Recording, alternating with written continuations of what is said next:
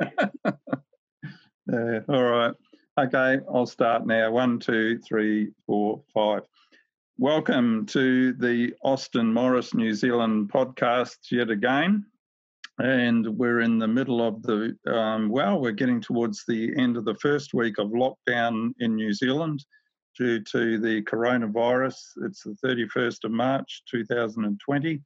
And we've got our resident philosopher, producer, musician, teacher, everyman, Mark Patterson. Welcome, Mark. Hi, Dave. Thanks very much.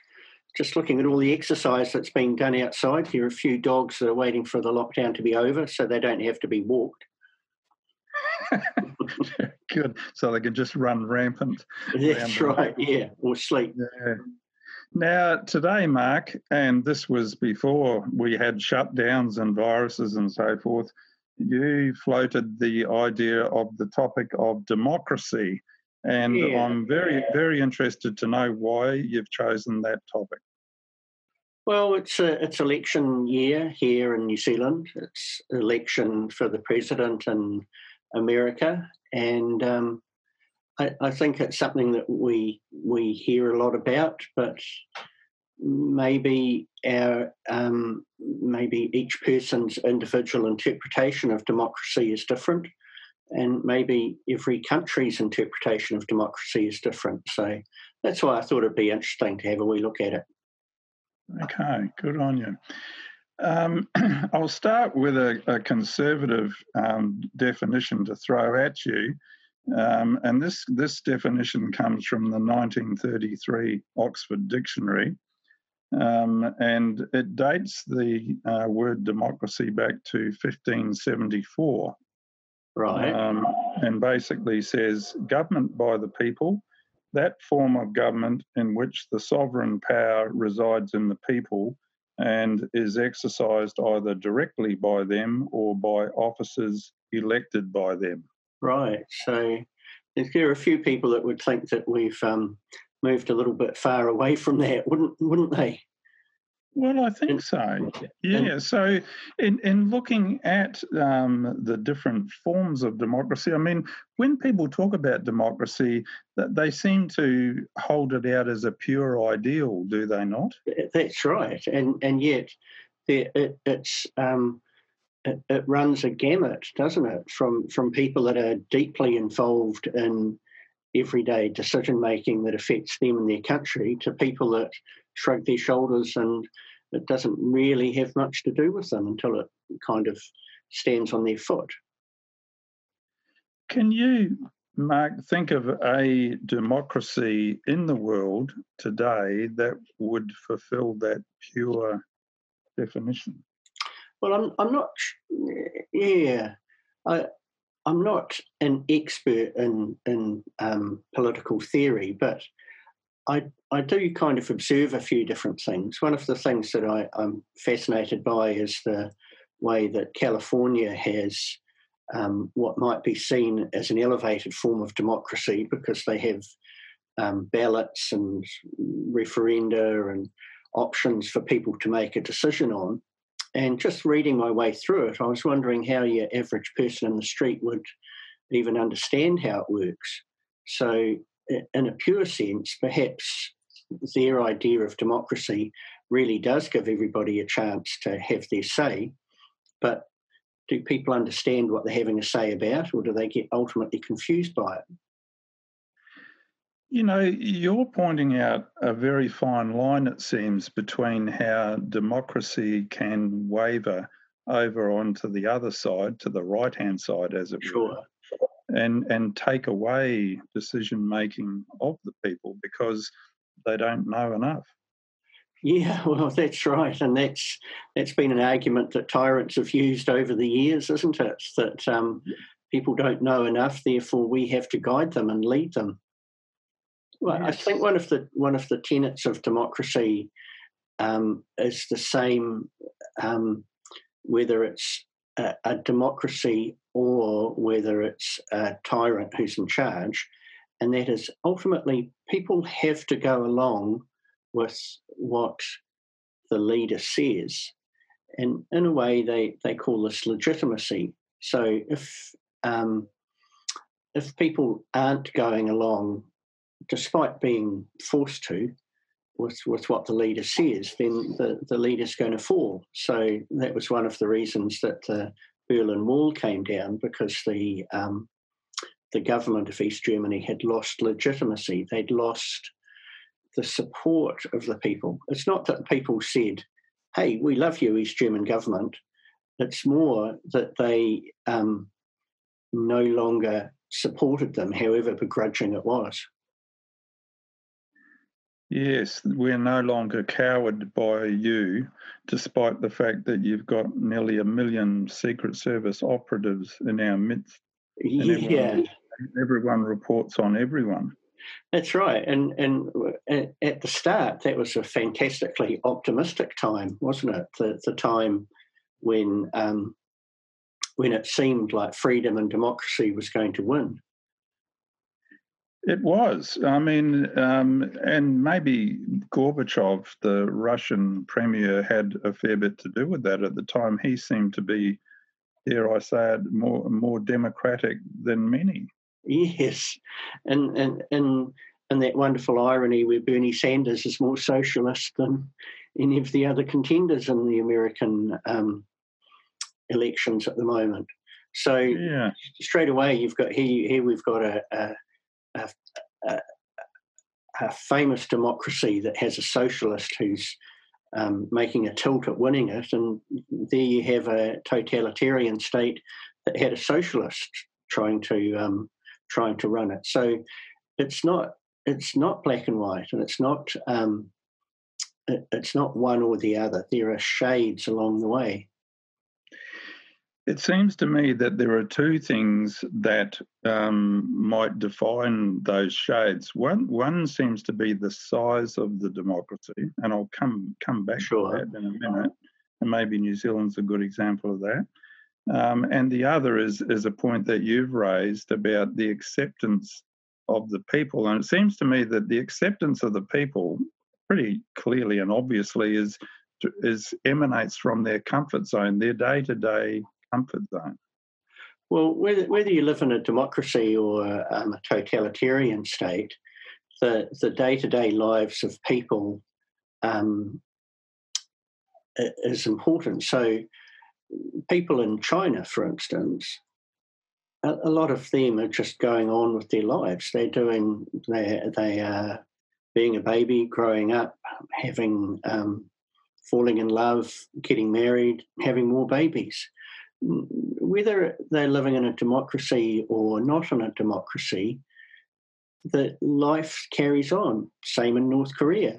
I mean, heaven forbid, I wouldn't suggest that anybody would want to copy North Korea, but sometimes we tend to forget that life in totalitarian states still goes on. Sure, it's brutal at times, and the state might make decisions that harm you, but that also happens in capitalist states. Yeah, the poor and the downtrodden, by definition, at the end of the line, aren't they? Yeah, it doesn't matter whether you're poor and homeless in North Korea or poor and homeless in North America, does it? No, and we've had an example both in New Zealand and America recently with the payments for people affected by the coronavirus. So we've had the opposition leader in New Zealand saying, "Oh, we don't want to give too many of the poor a rise in the unemployment benefit or welfare benefits." And similarly in America, they've tried to weight the government donations to the big end of town rather than to the poor. Yeah, well, the New Zealand situation was a little bit different because we had a budget coming out in a couple of months, and it was quite likely that those increases to benefits would have happened anyway, whether there was a coronavirus or not. So the way that I see it, the opposition were saying, no, you don't do that, which is kind of their default mechanism. And the cynics were saying, well, the Prime Minister is using this coronavirus as a chance to do her policy making, but they seem to forget that it would have been policy anyway, and that the benefit rises would have happened as part of the normal run of events.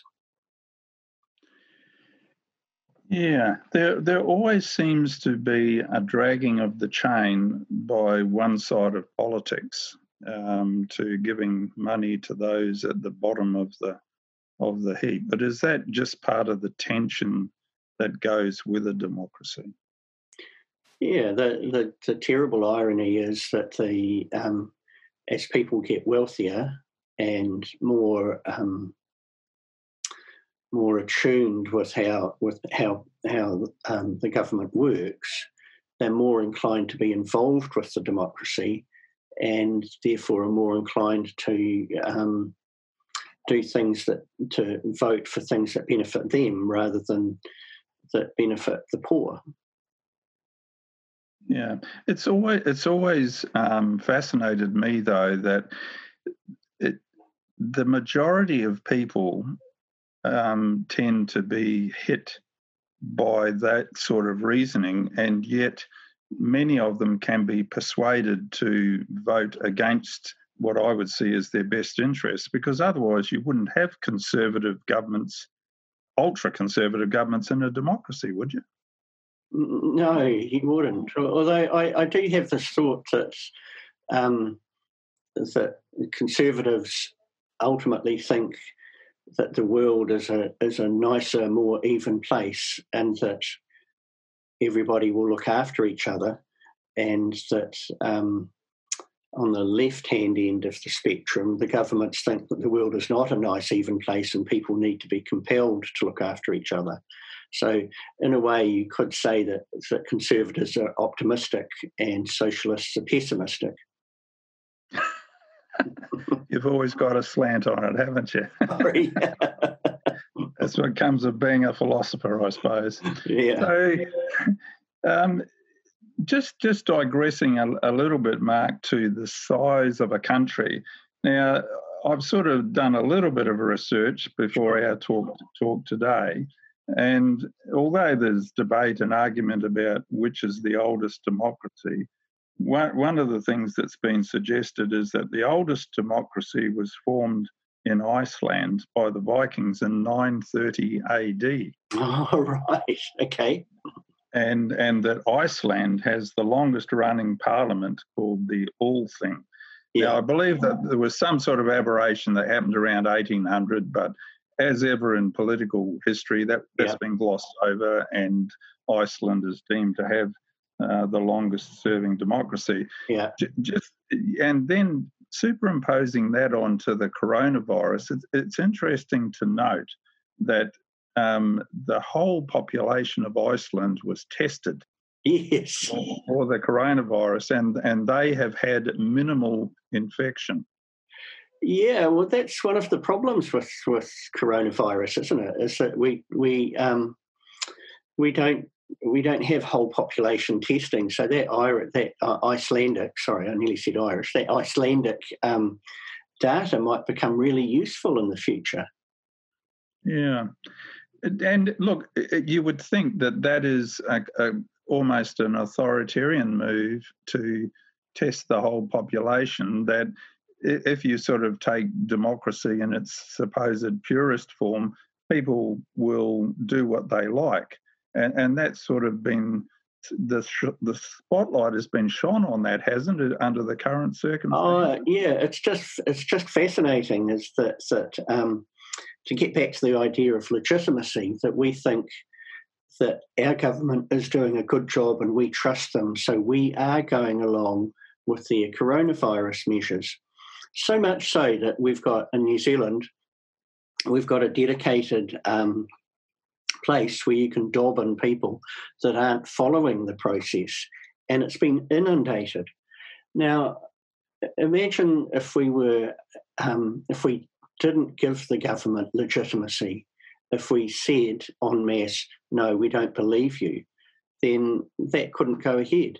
So in one sense, it heartens me a lot that we are trusting enough of our government to believe what they say, and go along with it. And it worries me slightly that we are so keen to dob in people that we think are getting outside of their bubble.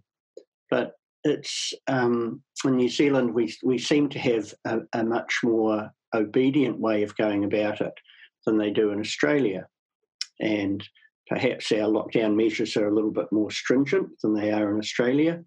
But Australians don't seem to be wanting to go along with it as much as we are in New Zealand. Yeah. Now, do you want to just, for the sake of our overseas listeners, maybe trace how the lockdown has occurred in New Zealand and at what stage it occurred?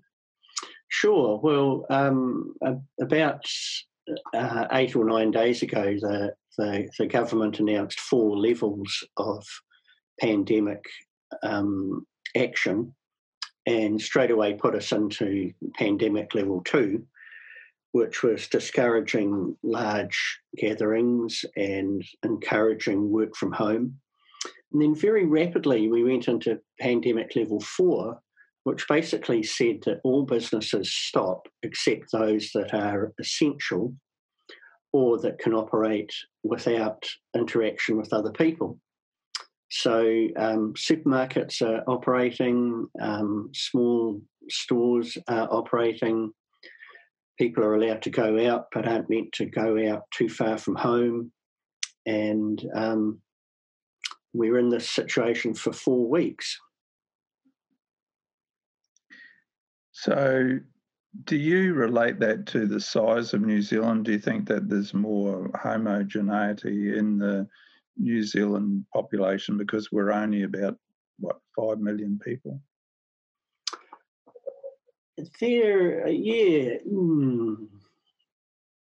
Yes and no. I think that we're a very, very practical country, and we can see that this coronavirus thing might be bad for us. I think that we have a lot of trust in our Prime Minister. I'm not sure that if we've had some of our other Prime Ministers that we would have had quite the same cooperation. There was a famous old grumpy Prime Minister called Robert Muldoon, and I can't imagine people going along with what he said. I think that we are isolated, and we get the fact that isolation is going to be a good thing. So because we're 20,000 kilometres from London, and sort of 2,000 kilometres from our nearest large neighbour, we as a country understand that we have a chance to be separate, and that high level of isolation is something that as a whole we're getting into and approving.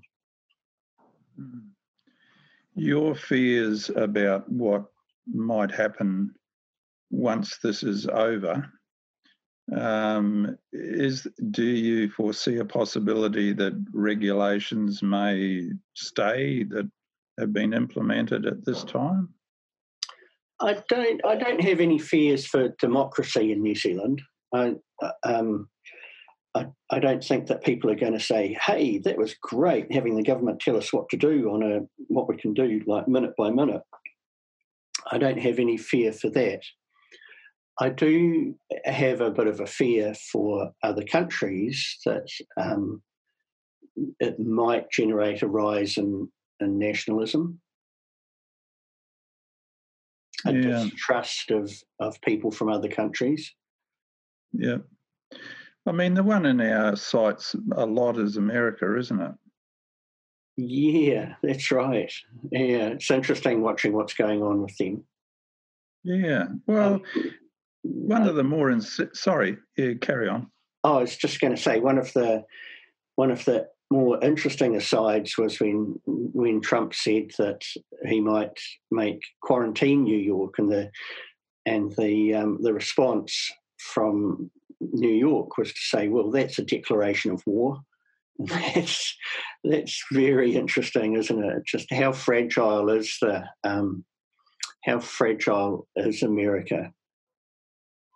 Very fragile, I would have thought. And it's just in the midst of this corona debacle over there, almost slipping under the carpet unnoticed has been a series of proposals by the ruling party to detain people without trial and to modify arrest and detain procedures. Yeah, and underlying that is the fact that we really don't quite know enough about coronavirus just yet. I was reading this morning a long, well-referenced article by an epidemiologist who was talking about the fact that we haven't got enough information to know what its fatality rate is. And some terrible things have happened, obviously, in Italy. It's a really bad situation. But apparently they've had bad flu epidemics in previous years that have taken out literally thousands of people. So how does this compare with that? And it might be that we look back on this and think, maybe we've been using a sledgehammer to squash an ant. Really? Gee, that's a controversial view. Yeah.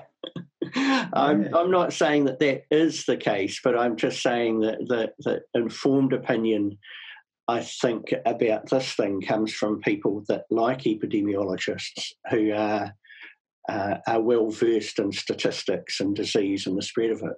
Because ultimately, this is about maths, isn't it? This is about everything to do with it is about maths. You have to stay 2 metres away. The death rate is such and such, and what do we believe is a successful response to it? And these are mathematical questions. Yeah. If we put more power in the hands of our government, to that extent, does it diminish democracy? So democracy is a balance between what's good for the individual and what's good for society as a whole. And at the moment, what we're tipping it towards is we're saying, if we do this isolation, then it's going to be good for society as a whole. And that's a good thing about democracy. So in a way, we're choosing by going along with the isolation to say, yeah, what's good for society as a whole is more important than the individual right at the moment. Yeah. And that flies in the face of American individualism, does it not? Yeah, sure. Yeah, it does. And maybe when we look at this a few years down the path, we'll see that that different society structures coped with it a little bit differently. So in America, you've got the federal government, which is much mistrusted by just about everybody looking from the outside, it seems. And then you've got the states. In New Zealand, we've just got a government. We don't have federal power. We're not split up into different states with separate powers. In Australia, it's a federal country. So again, you've got the difference between how people see the federal government and how people see the state government. So if you look at both Australia and the United States, maybe there is something in their in the way that their country is structured that has meant that they can't respond so well to this virus. That's a very good point.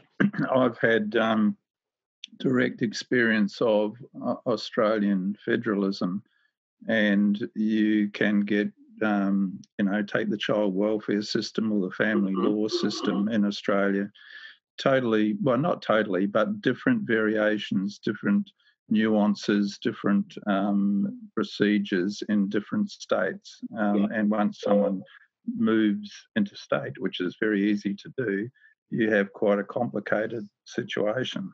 Yeah, and the delay in America's response did seem to be the result of the difference between what a state could do and what the federal government could do. The federal government still needs to be a unifying force, but as you say, maybe the operation of federalism is to some degree a disjointed sort of a process. Yeah, that's right. And again, looking at it from the outside, heaven forbid that I'm going to be an expert on politics, but I don't know that either the Prime Minister of Australia or the President of the United States is a unifying force in their countries.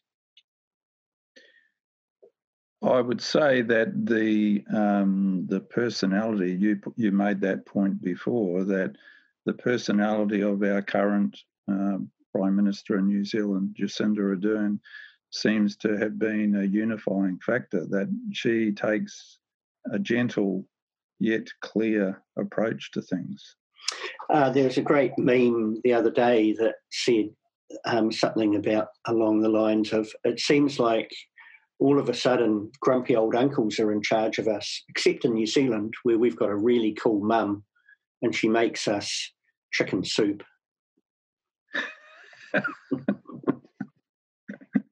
So looking around the world, and do you want to have a look, more of a look at America, because there just seem to be so many aberrations going on, so many things that contradict the concept of democracy. I mean, the press seems to be stifled, they're abused, the judiciary is stacked with people who seemingly are unfit or definitely are just going to vote one way or, in decision making. There is a bit of an argument that I was reading recently that the law is more important than politics, and so that people are more inclined to reach for a legal remedy for something than they would be to get interested in politics. And I guess people are interested in politics to the extent that they can have a law enacted with which they agree.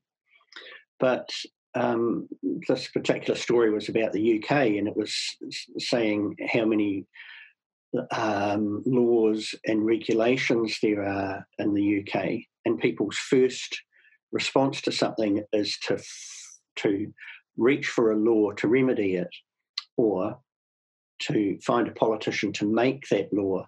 So rather than look at politics as being the expression of their wishes, they look for law to do the same thing.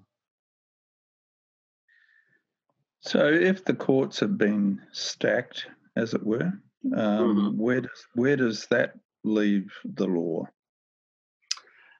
Well, I think that varies from country to country. And down here in little old New Zealand, I think we're quite lucky. We don't seem to have judges that we think are going to jump one way or another. We don't have judges that are very obviously publicly liberal and others that are conservative. But in America, yeah, it's at the top of the pyramid there. You've got the Supreme Court judges, and they are known to be either liberal or conservative. Yeah. Now, look, I've been, as I said, Mark, I've been doing a little bit of reading in preparation because I've got to try and keep up with your erudite self. And so I had a look at a book called People Power, A Guide to Democracy.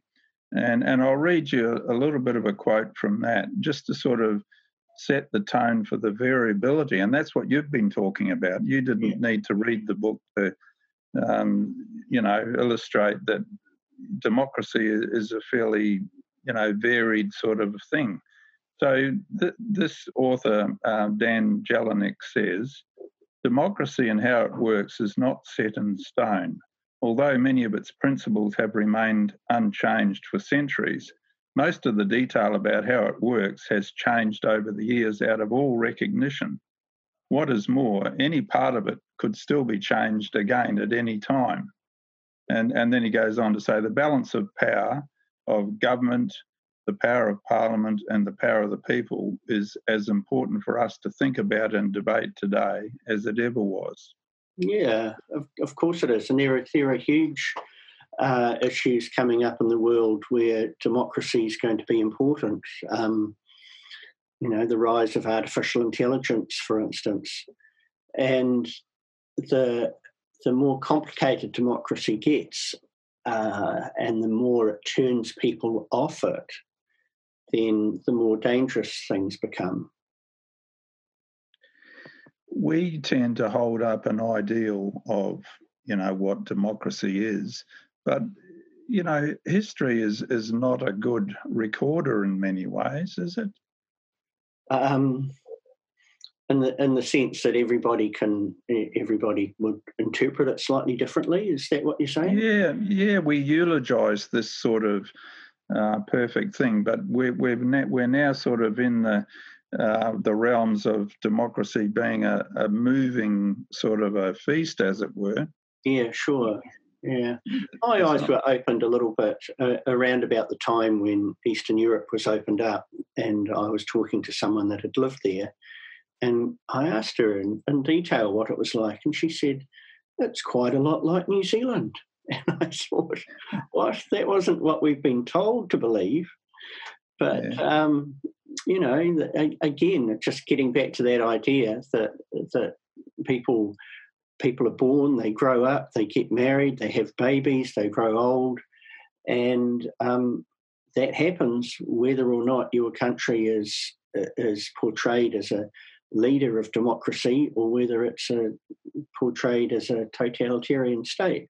I'm not saying that democracy is bad. I'm just saying that sometimes we forget the idea that life goes on. Yeah. And again, like yourself, I've heard anecdotal evidence of ordinary Russian citizens being in love with Mr. Putin. That's right, especially when he hasn't got a shirt on. God. Now, this might be a quirky aside, but one of the things I've come across in my readings is that Russia has got the potential to be squeezed economically, and that if it's squeezed hard enough, then the population will be suffering, and therefore Mr. Putin may be in a precarious position. Yeah, possibly, but right. I suppose the way that I'd see it is that Russia was pretty totalitarian, and slowly it opened up. But under Putin, it's gone back to being more totalitarian, and he displays as a strong leader that keeps the people just happy enough that things tick over. So a key seems to be as you said earlier on, the acceptance of the majority of the population. That's right, the legitimacy. And the other thing that fascinated me was that there were several reasons for the big stock market crash of recent days, but one of them was to do with Russia and Saudi Arabia not agreeing on an oil price. So the result was that they lowered the oil price, and possibly the reason they did that was to squeeze the American oil producers out of the market, because America's become self-sufficient with oil. So you have this interesting situation where Putin and Saudi Arabia are having a wee look and going, oh, maybe America's a little bit vulnerable at the moment. Let's squeeze them on oil.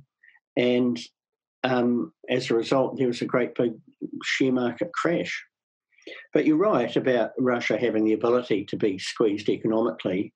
It's not nearly as wealthy as America is. But what would be the result of them being squeezed? Would that be more democracy or less? I tend to think it would probably be less democratic in Russia if things got harder.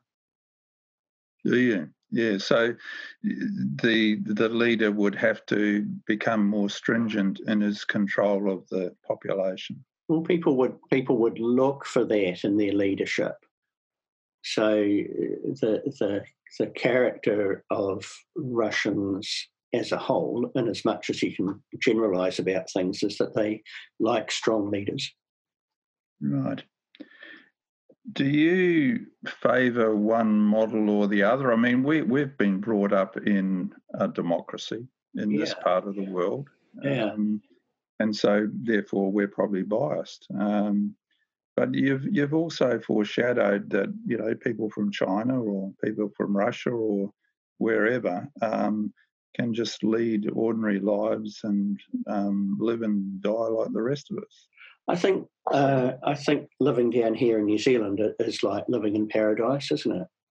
We have a few little problems, but we are our own country, as I've mentioned before, I think.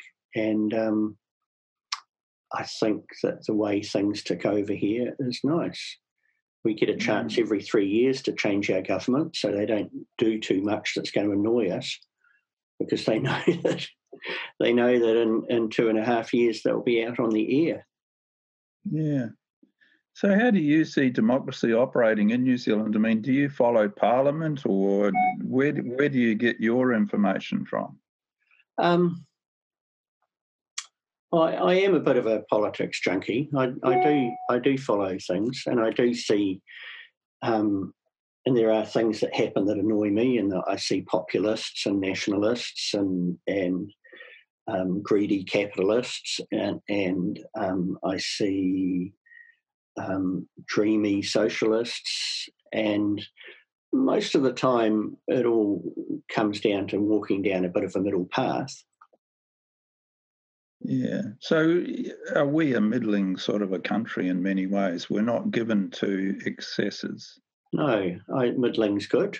Yes, middling's good. Now, you have to remember that being Prime Minister of New Zealand was so unexciting for John Key that he just resigned. There was no scandal or terrible thing happened or coup.